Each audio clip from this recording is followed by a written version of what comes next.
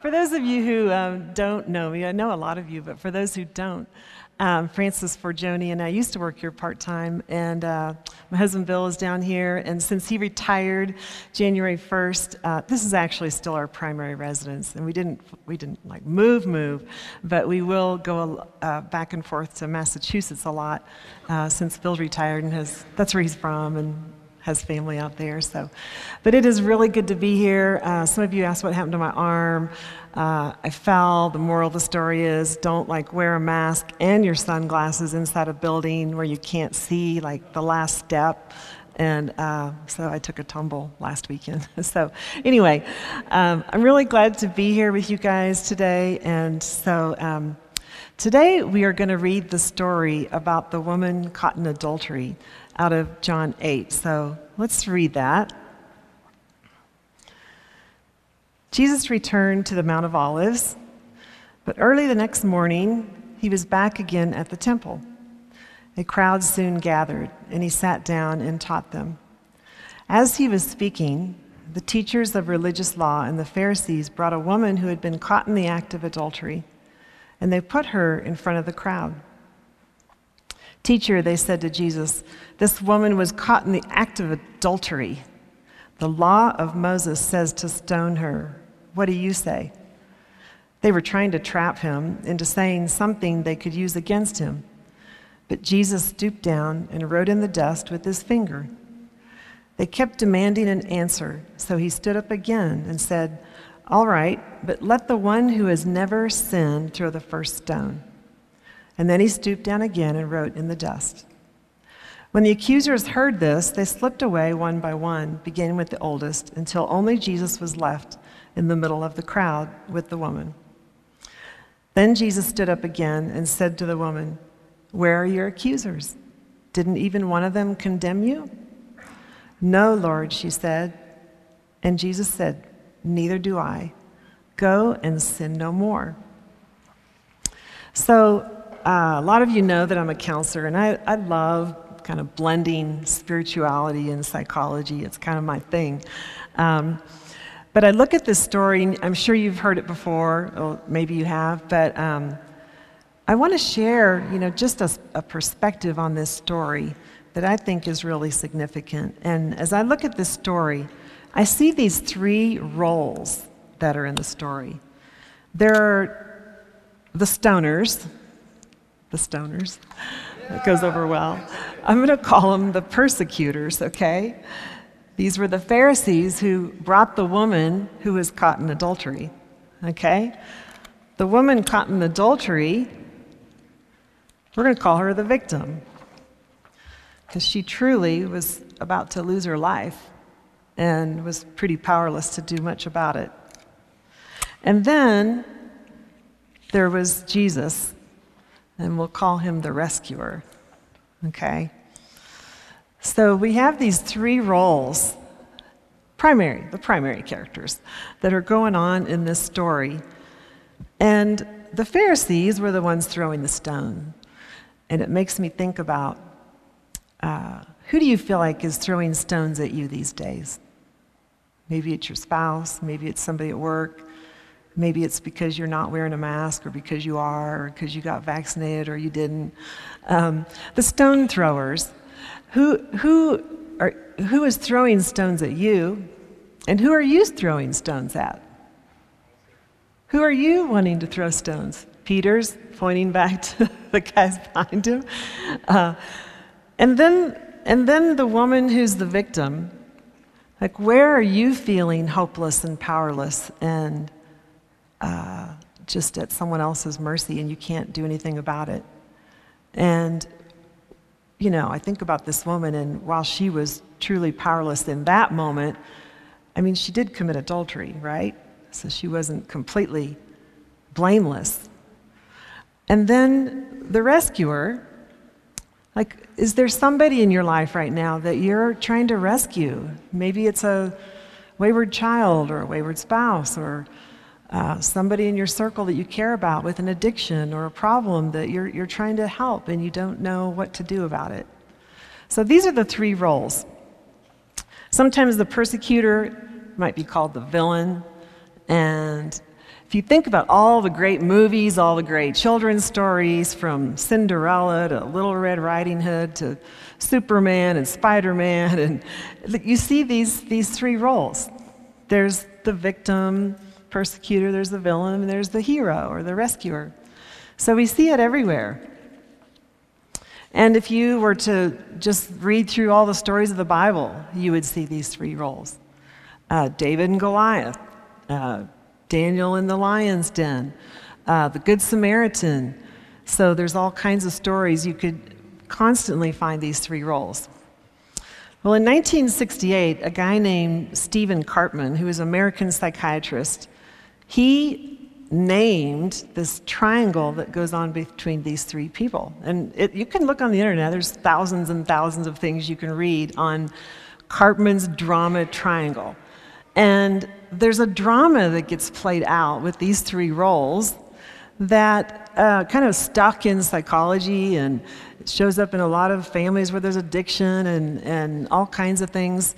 And this triangle, while Stephen Cartman kind of put names on it, it really, he got credit for it, but it really started way back in the Garden of Eden. It was going on back in the Garden of Eden. And the serpent had planted seeds of mistrust and fear and got this whole triangle going. And the serpent actually came along and kind of portrayed God as the bad guy, the one who's holding back from Adam and Eve and holding back something good from them. And he actually kind of set them up, Adam and Eve, to fall into this role where then he was trying to be the rescuer and go and see, I'm like telling you what you should do, and God's holding back. God had set firm boundaries about the garden and the tree in the middle of the garden. He said, don't eat. They did. God comes looking for Adam and Eve, and they're hiding. God asks Adam, did you eat of the tree? He gets defensive, and he blames Eve. God asks Eve, did you eat? She gets defensive, and she persecutes the serpent, and the triangle is already in motion. Well, God sets straight who the real enemy is and promises to rescue Adam and Eve by crushing the serpent's head. Not right in that moment, but later on down the road. But they still had to leave the garden, and God allowed the natural consequences to play out. And these three roles that have been around from the beginning keep playing out with all of us. And we all participate in this. And I have a feeling you will identify with this. So let me describe a little further. The persecutor, the villain, the prosecutor, is someone who has a blaming, accusing, critical, judgmental tone, maybe even punishing. They can be very intimidating. They can be very authoritarian, rigid, controlling, bullying, talk down to other people, intimidate, name-calling. They don't really value other people's opinions or views. And their message is kind of, I'm right, and it's your fault. It's your fault. Okay? The next is the victim. And by the way, there are two kind of one-up roles, and there's one role that's kind of in a one-down position. So we're going to put him down here. Him, her, whoever it is, okay?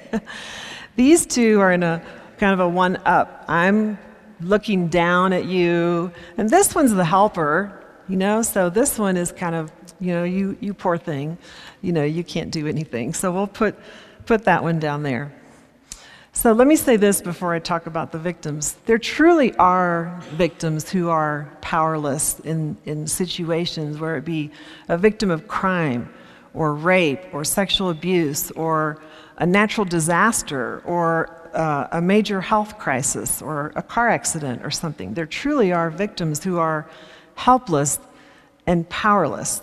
So I'm not talking about those as I play some of this out today. I'm talking about people who present themselves as helpless when they really may not be completely helpless. Okay, so the victim, they may be passive, they may be unable to solve or make decisions, solve some of their problems. They're again, present themselves as powerless. They feel like life happens to them. They can be quite sensitive. Sometimes they're passive-aggressive or even manipulative. They complain of unfair treatment, cruelty, oppression, sometimes collapse into silence or tears. And this role often can feel young, almost like a younger version of the adult, maybe 5 or 10 or 15 years old. It can feel young. And the message is, I'm blameless and poor me. Okay, that's the victim. I like this Calvin and Hobbes cartoon that I found where he says, nothing I do is my fault. It's too little in my notes to read, so I'll have to go over here. My family is dysfunctional. My parents won't empower me, and consequently, I'm not self-actualized. My behavior is addictive, functioning in a diseased process of toxic codependency. I need holistic healing and wellness before I'll accept any responsibility for my actions. One of us needs to stick his head in a bucket of water. I love the culture of victimhood. Okay? And then finally, we have the rescuer.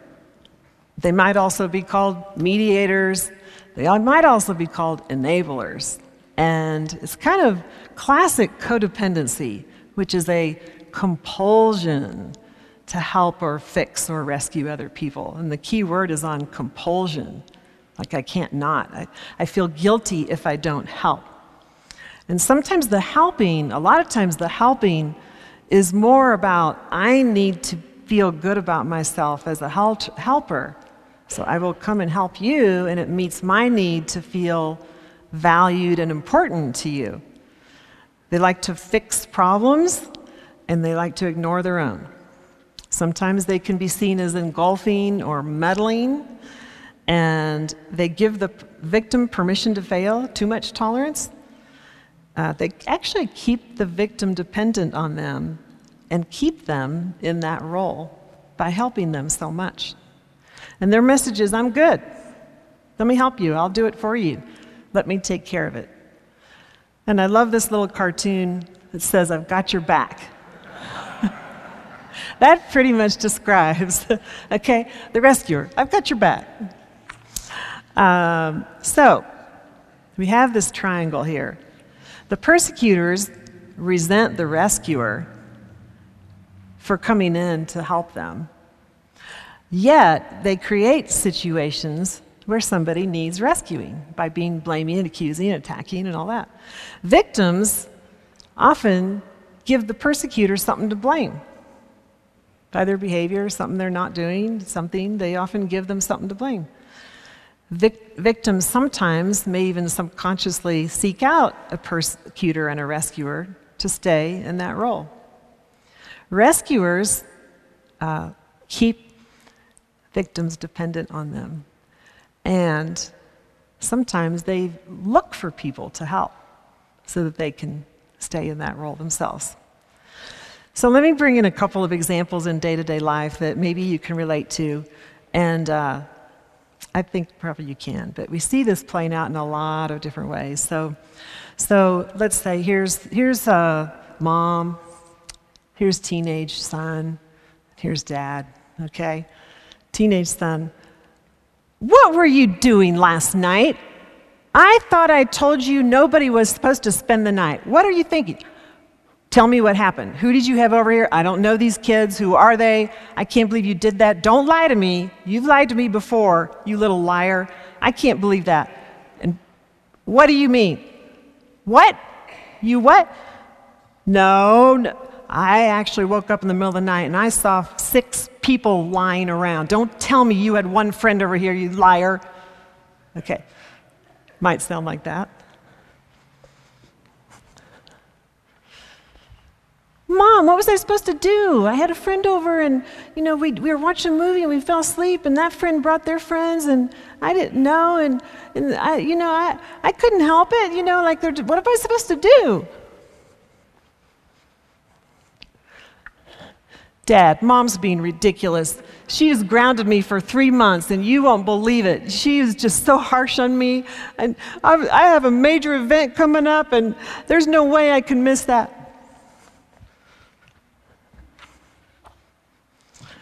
Son, don't worry. I know mom gets on me too like that, and it drives me crazy. I'll talk to mom, don't worry, and we'll figure out a way for you to go to that event. And, oh, you need some money? Sure, here's $100. And no problem. Okay, there's the triangle, all right? It could be something like this. There's one example. Here's another example. Here's mom. Again, well, I guess this is mom again. It could be dad. It could be dad. We'll make it dad.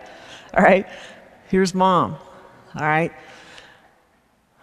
Dad's going, all you do is work, work, work, work, work, and I can't even get any time with you, and you don't pay attention to me, and I am sick and tired of just how much focus you put in this, and it's not even paying off. You don't even get paid that much. Like, oh my gosh. And you're not getting stuff done around the house, and even the kids are like, where's mom? Like, what is your deal? Honey, this is our busy season. I'm like, what am I supposed to do? I've got so much on my plate. No one appreciates me.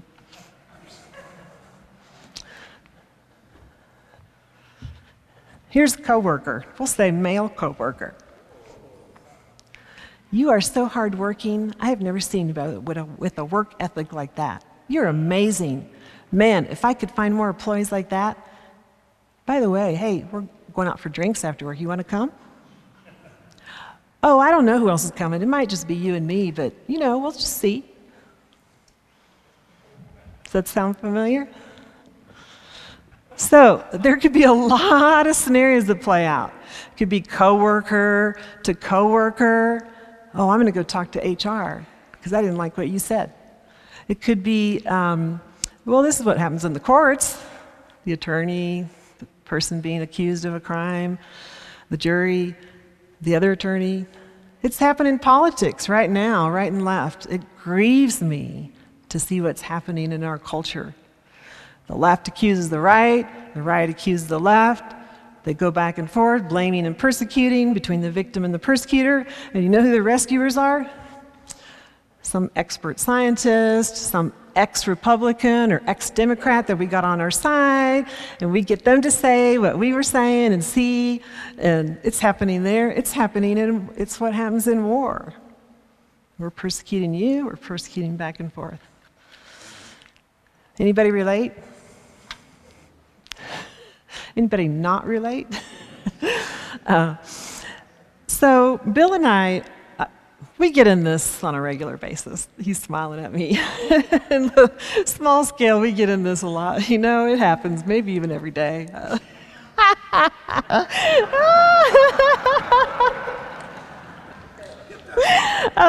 So I'll persecute him, he'll persecute me. And you know who the rescuer is? It's when Bill says, I'm going to call your mom and tell her what you're doing. That is what he says to me. And you know what I say to him? What would Brett do? Well, Brett is his daughter who has very good manners and treats people really well. And so I go, what would Brett do? What would she say about what you're doing right now? So even though they're not in the room, we bring them in, okay? So anyway, we managed to repair pretty well, but let me tell you, the repair is actually really important. Okay, so I think these three roles are the enemy's counterfeit and twist on the Trinity. I think early on in the Garden of Eden, he twisted the whole thing, and it's been a ripple effect through our entire generations. The sins of the father is passed on to the children. And that's not a maybe, that is a description of what's happening. So the triangle is a twist. It's messed up. The energy of the triangle is about blame, fear, accusation, shame. The energy of this thing can spin like a top, going around and around and around. We all know that we call the enemy the accuser, right? So this is the energy of the accuser. And yet God gave us a spirit, not of fear, but of power and of love and of discipline. So in contrast, let's look at the Trinity. A little simple diagram I have. But the Trinity, we have the Father, the Son, and the Spirit. The Father is like we often talk about the Father's will. I love that song that Melanie did, Thy Will Be Done, the Father's will. But that the Father is like a protector. And the Father sees kind of the bigger picture. And God in his sovereignty sees the bigger picture. So when he says, do this or don't do this, it's not because he's a control freak. And it's not because he's persecuting. It's because he's wanting to protect us. He's all-knowing, all-seeing, all-knowing, all-present, all-powerful. And yet he allows us to make a choice. He allows us to have consequences played out. And on a human level, when we're connecting to that presence, we're able to speak truth. This is a truth speaker, speaking the truth in love, setting boundaries, allowing those boundaries to be played out, sometimes calling a spade, but doing it in love, wisdom, and still respecting that you have a choice. So Jesus came down in human form, which was a lowered position from where they were in the beginning. He humbled himself to become a human. Jesus was not a victim, but he was vulnerable. Vulnerable to suffer. His life wasn't taken, his life was given. He was connected to the support of the Father and the Spirit, but he still had to go through all this on his own, and he accepted that role. And on a human level, instead of being a victim, we can be vulnerable and give our life rather than allowing it to be taken, allowing and accepting some of the things that have happened to us in our life, and taking responsibility at times where it's appropriate. And then the helper. You know, literally, the Spirit is called the helper, right? And the helper is the one to comfort us, to speak to us, and the fruit of the Spirit, that's love and joy and peace and patience and kindness and goodness. And the Spirit believes you can do it. There's so many times I've prayed to get out of a situation and God didn't get me out of it. I still had to go through it. But the Spirit was there whispering in my ear about the love and the unconditional love, and believed that I could go with it and was there with me in it. So in Isaiah 30:21, it says, wherever you turn to the right or the left, your ears will hear a voice behind you. Your ears will hear a voice behind you saying, this is the way, walk in it. Like an intimate connection of this kind of communication is what we're hoping for. So I'm going to read this story about the woman in the adultery one more time, okay? And I want to let me pull this back here. Read this one section, verses 4 to 11. So the Pharisees came, and they said to Jesus, hey, this woman down here, she was caught in the act of adultery. What do you say? They were trying to trap him into saying something they could use against him. That Jesus stoops down and wrote in the dust with his finger. And they kept demanding an answer from Jesus. So he stood up again and said, all right, but let the one who has never sinned throw the first stone. And then he stooped down again and wrote in the dust. When the accusers heard this, they slipped away, one by one, beginning with the oldest, until only Jesus was left in the middle of the crowd with the woman.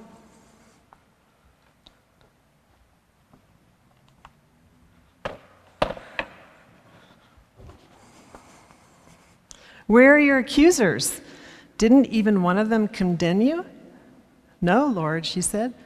And Jesus said, neither do I condemn you.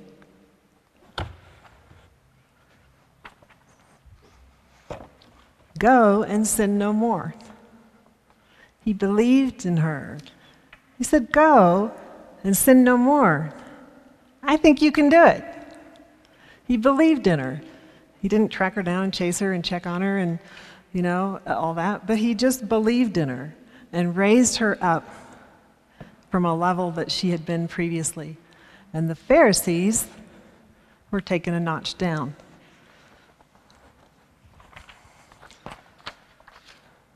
Matthew 23 says, whoever exalts himself will be humbled, and whoever humbles himself will be exalted. I think Jesus, in this interaction, this exchange, he brilliantly not only saves the woman, but he actually is saving the Pharisee over here too, by showing them they had a need.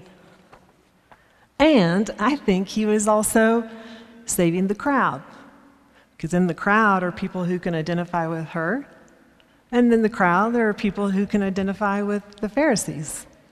And he was speaking to them all at once. So now imagine all of this living inside here. Okay? We can play these roles out here, but imagine all of this now living inside your head, because that is what happens.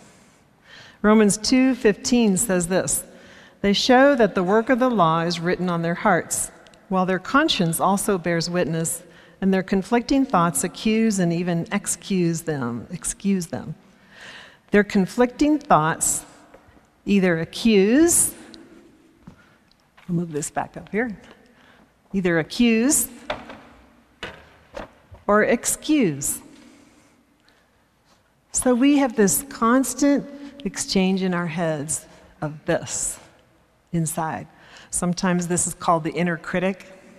It's that voice of the enemy that says, that blames and accuses, oh man, I can't believe I did that. I'm so stupid. What was I thinking? I should have done better. I can't believe that I'm not good enough. I'm worthless. And this one, oh, poor me. Everybody's against me. I can't do anything. I wish somebody would give me some sympathy. And I look for a rescuer. Sometimes the rescuer is alcohol, pornography, shopping, food, drugs, whatever, bag of donuts, my favorite, frozen chocolate chips in the freezer. Sometimes the persecutor is just a situation, but this lives in here. And this is the drama dance of the enemy that plays out inside. And I love this quote I found by Toby Mack that says this, sometimes you have to tell that negative committee that meets inside your head to just sit down and shut up. Right? Yes, sit down and shut up. But in 1 Corinthians 6:17 it says, but whoever is united with the Lord is one with him in spirit. We are designed to have communion with God. And that means communion with the Father, communion with the Son, and communion with the Spirit. When we can commune with the Father, we can learn how to speak our truth in love, set boundaries maybe, consequences that play out, see the bigger picture. When we're connected to the Son, we get clarity about where to sacrifice, where to give our life, where to take responsibility. And when we're connected to the Spirit, we listen to that inner quiet voice. And we are comforted. We have both layers inside of us, okay? And we can tune into that channel of the drama triangle, or we can tune into this and create an intimate relationship with God. Last week, Peter said in his sermon, in one of his points that he had about taking a walk with God, he said, the one you walk with changes the way you walk. I think a significant way that changes the walk is from this to this. all the way down. Changes the way you walk, changes the spirit. The spirit of this is love and joy and justice and grace and forgiveness. That's the spirit of it. And so my encouragement today is like, we talked about this in my Enneagram class last week. What are the ways that you spend time with God? What are ways that you develop intimacy? Well, that can be through reading the Word, listening to sermons, singing a song, going for a walk in nature, through children, through the seasons of the year, through movies. There can be all kinds of ways, because His Spirit is everywhere, waiting to commune with you. And as you commune with Him, He will show you where to speak, where to be firm, where to be vulnerable, where to take responsibility, where to come and show support, and where not to. At the cross, Philippians 2:8, it says, "And being found in human form, He humbled Himself by becoming obedient to the point of death, even death on a cross." Jesus willingly put Himself in a one-down position in submission to the Father. He was vulnerable on the cross. He's the only scapegoat that was truly blameless. And even though the crowds jeered and the Romans persecuted, soldiers taunted Him to save Himself and come down off that cross, His life wasn't taken, it was given. And on the third day, the Father finally makes good on that promise way back in the Garden of Eden that says, "I will crush his head. I will crush the serpent's head," which was defeating death itself. So when Jesus rose from the dead, He was defeating the drama dance and giving us a new life that lives inside of us. In Psalm 110, I found this verse. I love this because it says, the Lord says, "Sit at my right hand until I make your enemies your footstool." The enemy in the drama triangle, we want this section to just be your footstool. Down there, like it's just my footstool. It's not controlling me. It's around, and sometimes it shows up. I've got my foot on it. I'm able to let it be my footstool. It's not the thing that's running me. It's when I'm aware of it. Like, I see you, okay? I see you. There's a time to speak, and there's a time to be quiet. There's a time to let natural consequences play out. There's a time to be vulnerable, a time to take responsibility, a time to support, a time to hold back. And I think at communion, Jesus says, "Hey, little persecutor, come on up.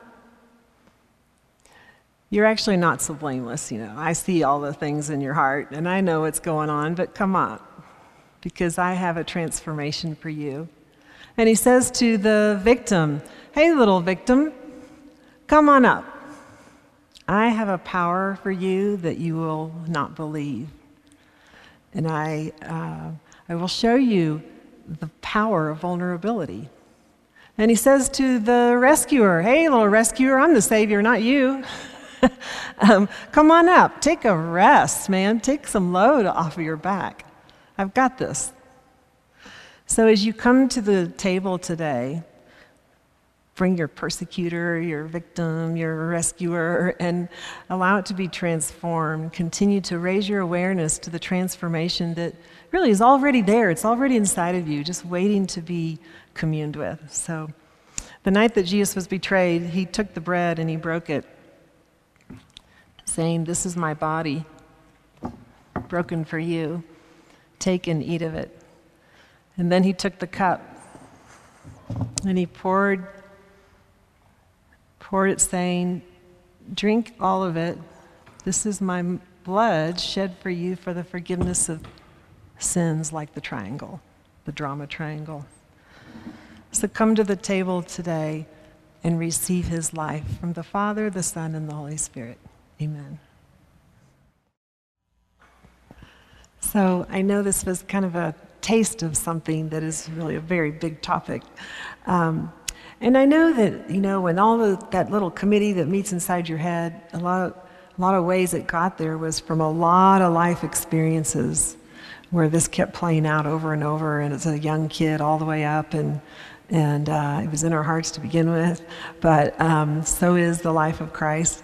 And sometimes as a counselor, a lot of what I'm doing is going back to these old events and being present more with the spirit of compassion and understanding and nurture and truth and empowering and all kinds of things where we go and revisit past events and now with a different spirit behind it so that it can be transformed. And the prayer team is going to be down here. It's this little river. This is our river, a river of life. Ted and Susan will be down here. If anybody would like prayer and you'd like to meet with a couple of folks, and maybe this stirred up some things for you, you'd like to pray with someone, or maybe later it would prompt you to talk some more to a friend or more deeper conversations. But in the end, my hope and prayer is that would lead us into a deeper understanding of his love, just like that song talked about. And that as we connect with that, we come up with a different spirit ourselves. So go in peace. Really great to be with you guys this morning. Amen.